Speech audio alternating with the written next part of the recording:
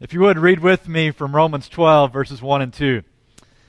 Therefore I urge you, brothers and sisters, in view of God's mercy, to offer your bodies as a living sacrifice, holy and pleasing to God. This is your true and proper worship. Do not conform to the pattern of this world, but be transformed by the renewing of your mind. Then you will be able to test and approve what God's will is, His good, pleasing, and perfect will. You can be seated. Well, the passage that we read from Romans chapter 12 is one of my favorites. And I know it feels like I say that every single week, but this one is one of my favorites because of that word transformed. Because I was a boy that was born in 1980, raised in the 80s and 90s. One of the toys that I loved playing with, one of my favorite cartoons, was the Transformers. It was these kind of robots that they appeared as if they were a normal car or a truck or a plane.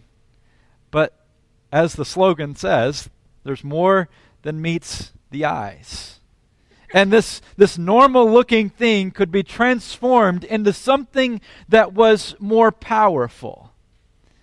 There's something that captivated the heart of young men, of this transforming process of being changed from something that is ordinary, something that is normal, into something that is powerful. I think that's why we're drawn to so many of the superheroes that we are. These stories of ordinary people, and yet they possess extraordinary power.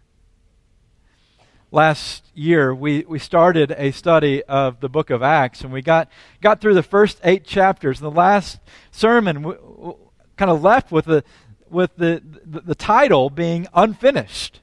That this message of Jesus that was to go to the ends of the earth, in Acts chapter 8, we leave and it's still kind of in Jerusalem and the surrounding area. And we're going to pick up there for 3 weeks now, and we're going to look at 3 transformation stories. 2 of them are individuals. One is a community of faith that is transformed. And this story is so impactful because it is a story of an army of ordinary people that are scared, that are terrified, that are facing a lot of odds. And yet whenever you get to Acts 17, verse 6, we're told that they are flipping the world upside down. The question I want to pose is that still possible? Is it still possible for a group of followers of Jesus to be outnumbered, to have everything going against them, to have very little power, and yet be transformed in such a way that they start to influence an entire community, that they start to flip the world upside down? And for us, that begins with the man by the name of Saul. In Acts chapter 9, we're introduced to Saul, and Saul appears on the scene as this man who is one that is committed to God. He is sincere in his faith. But sincerity doesn't mean that you're right. Last week in the Bible class, before we got started, the class that I was teaching, we started talking about one of the couples. They have a teenager that is starting to learn how to drive, and they were talking about the joys of that, and they kind of look at me knowing that I've got 4 and that I'm going to get to enjoy that. And I said, well, I've already kind of experienced that a little bit, that I have a niece that she's now, I believe, 20, and when she started learning to drive, my wife and I, we lived in this rural community, and she lived in Dallas, and so she wasn't able to just learn very easily to drive in the metroplex of Dallas, and so she came to stay with us for a week, and I remember taking her out to drive out on this country road, and long story short, we ended up in a ditch. And I'm sharing this story, and my wife is in the class, and she says, "That wasn't you. That was me." I said, "No, that I was the one that was teaching her to drive." And so then she pulls out her phone, and she texts my niece, and my niece corrects me, and I was so sincere. I have these vivid memories of getting in the car. I can take you to the place that I got out of the car and let her get into the driver's seat. But it was all wrong.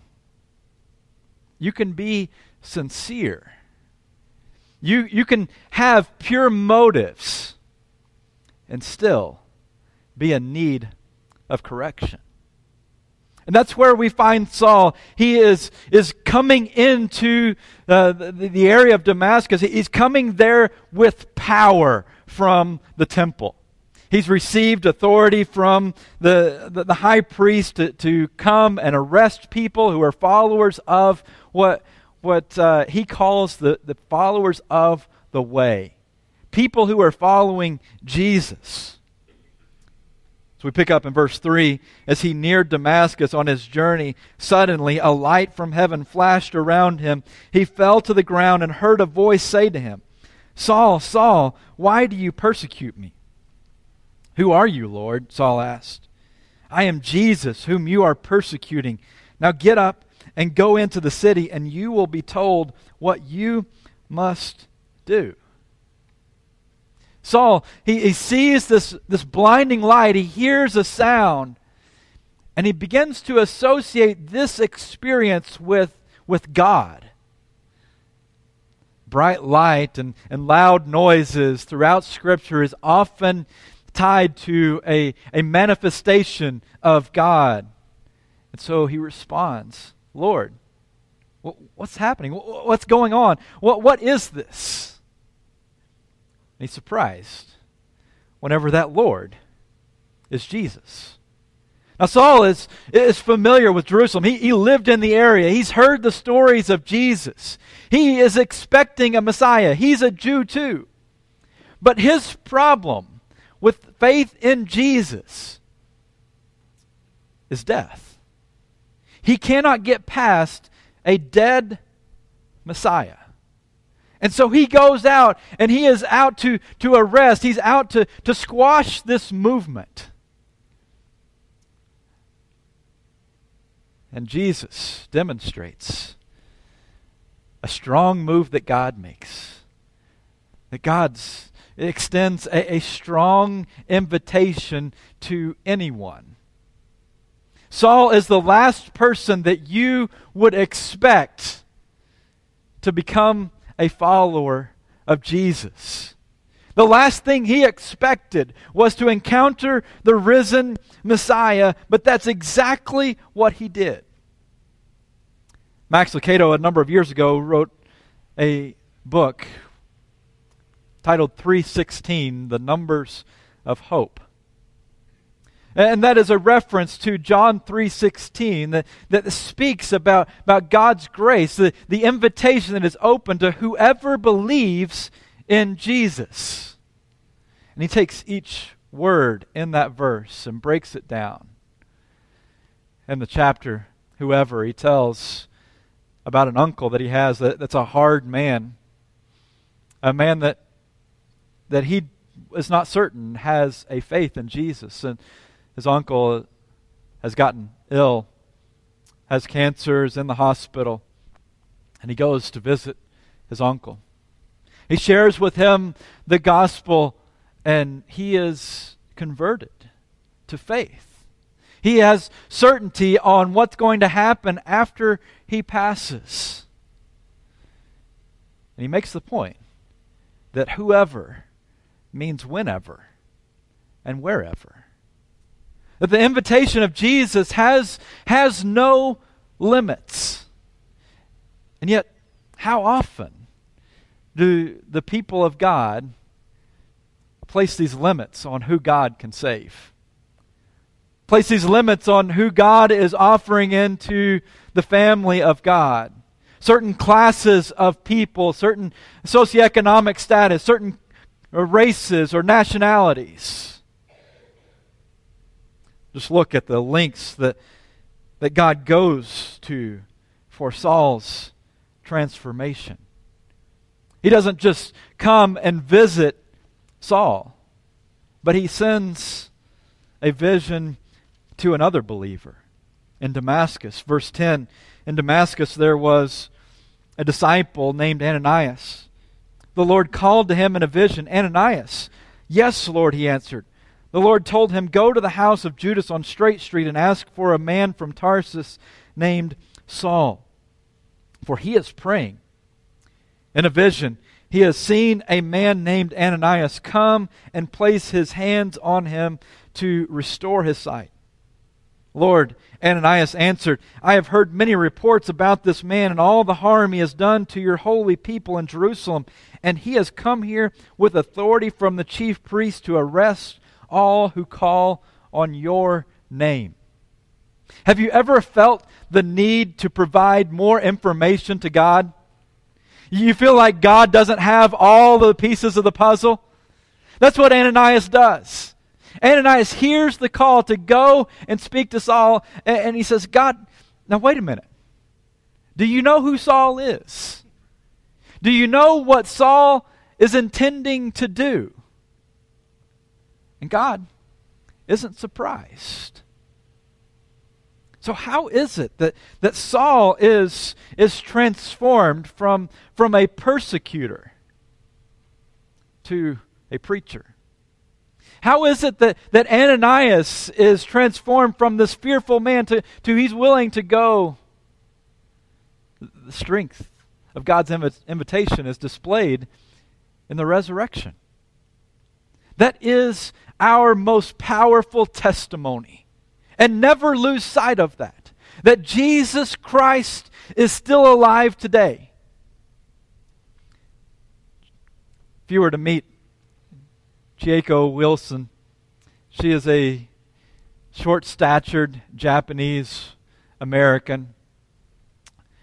She was raised in Nagasaki, Japan during the time of World War II. She had a very harsh childhood. Her father was abusive to her, frequently would beat her and have her tied up, her hands tied over her head, and leave her there for hours on end. She was raised in a Shinto family. And yet, she is a follower of Jesus. Because in those moments, whenever she was being beaten and she was reaching the point of passing out, she started to have these visions of this person that she'd never seen before. She later would pass by Christian churches and would see this person that she had seen in those visions years ago hanging on a cross. She began to ask questions about this man and learned that he was Jesus.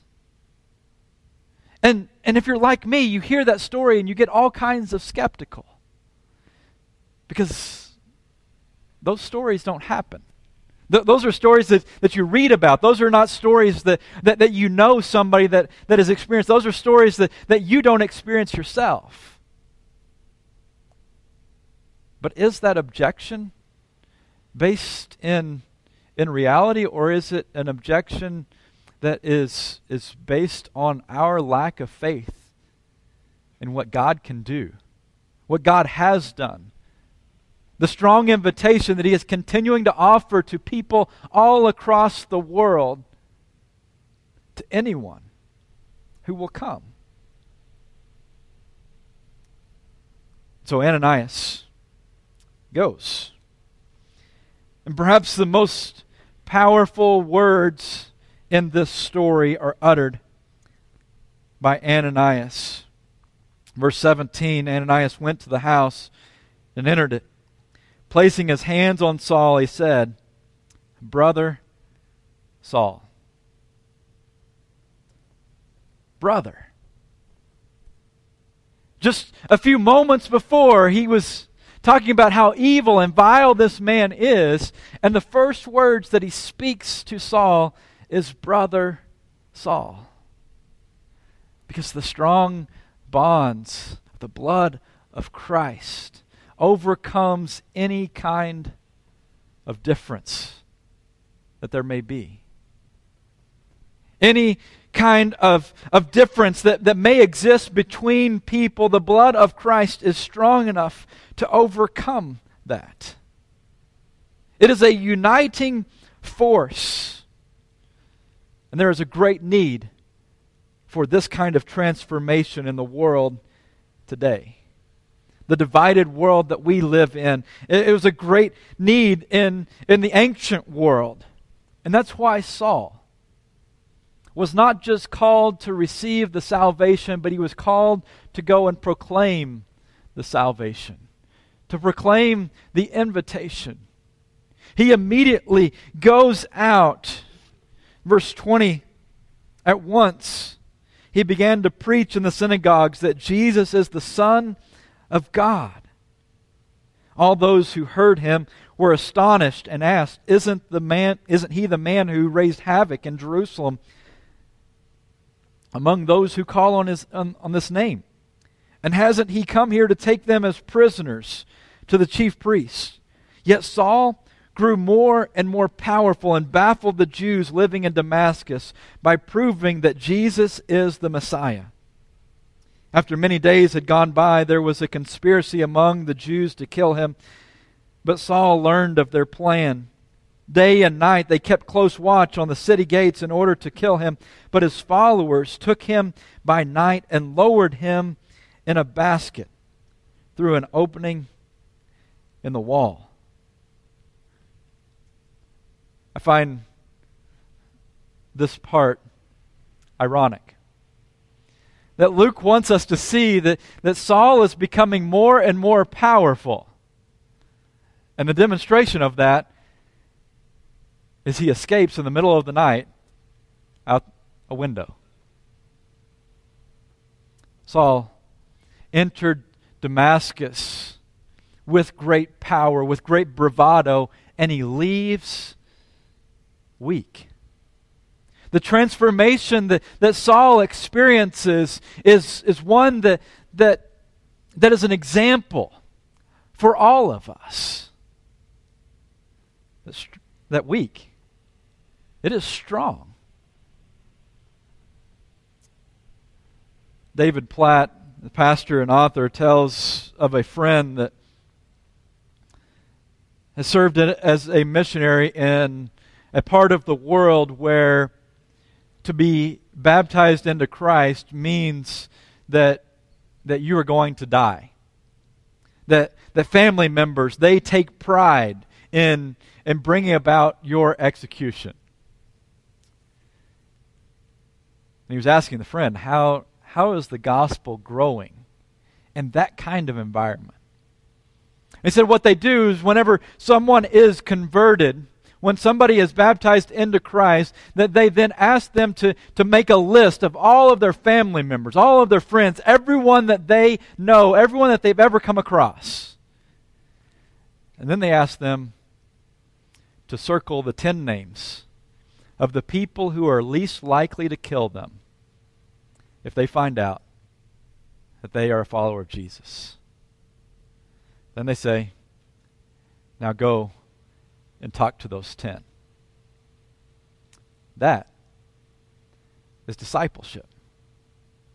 That is something that requires a transformation because they know the fear that you and I may live with whenever it comes to speaking about our faith.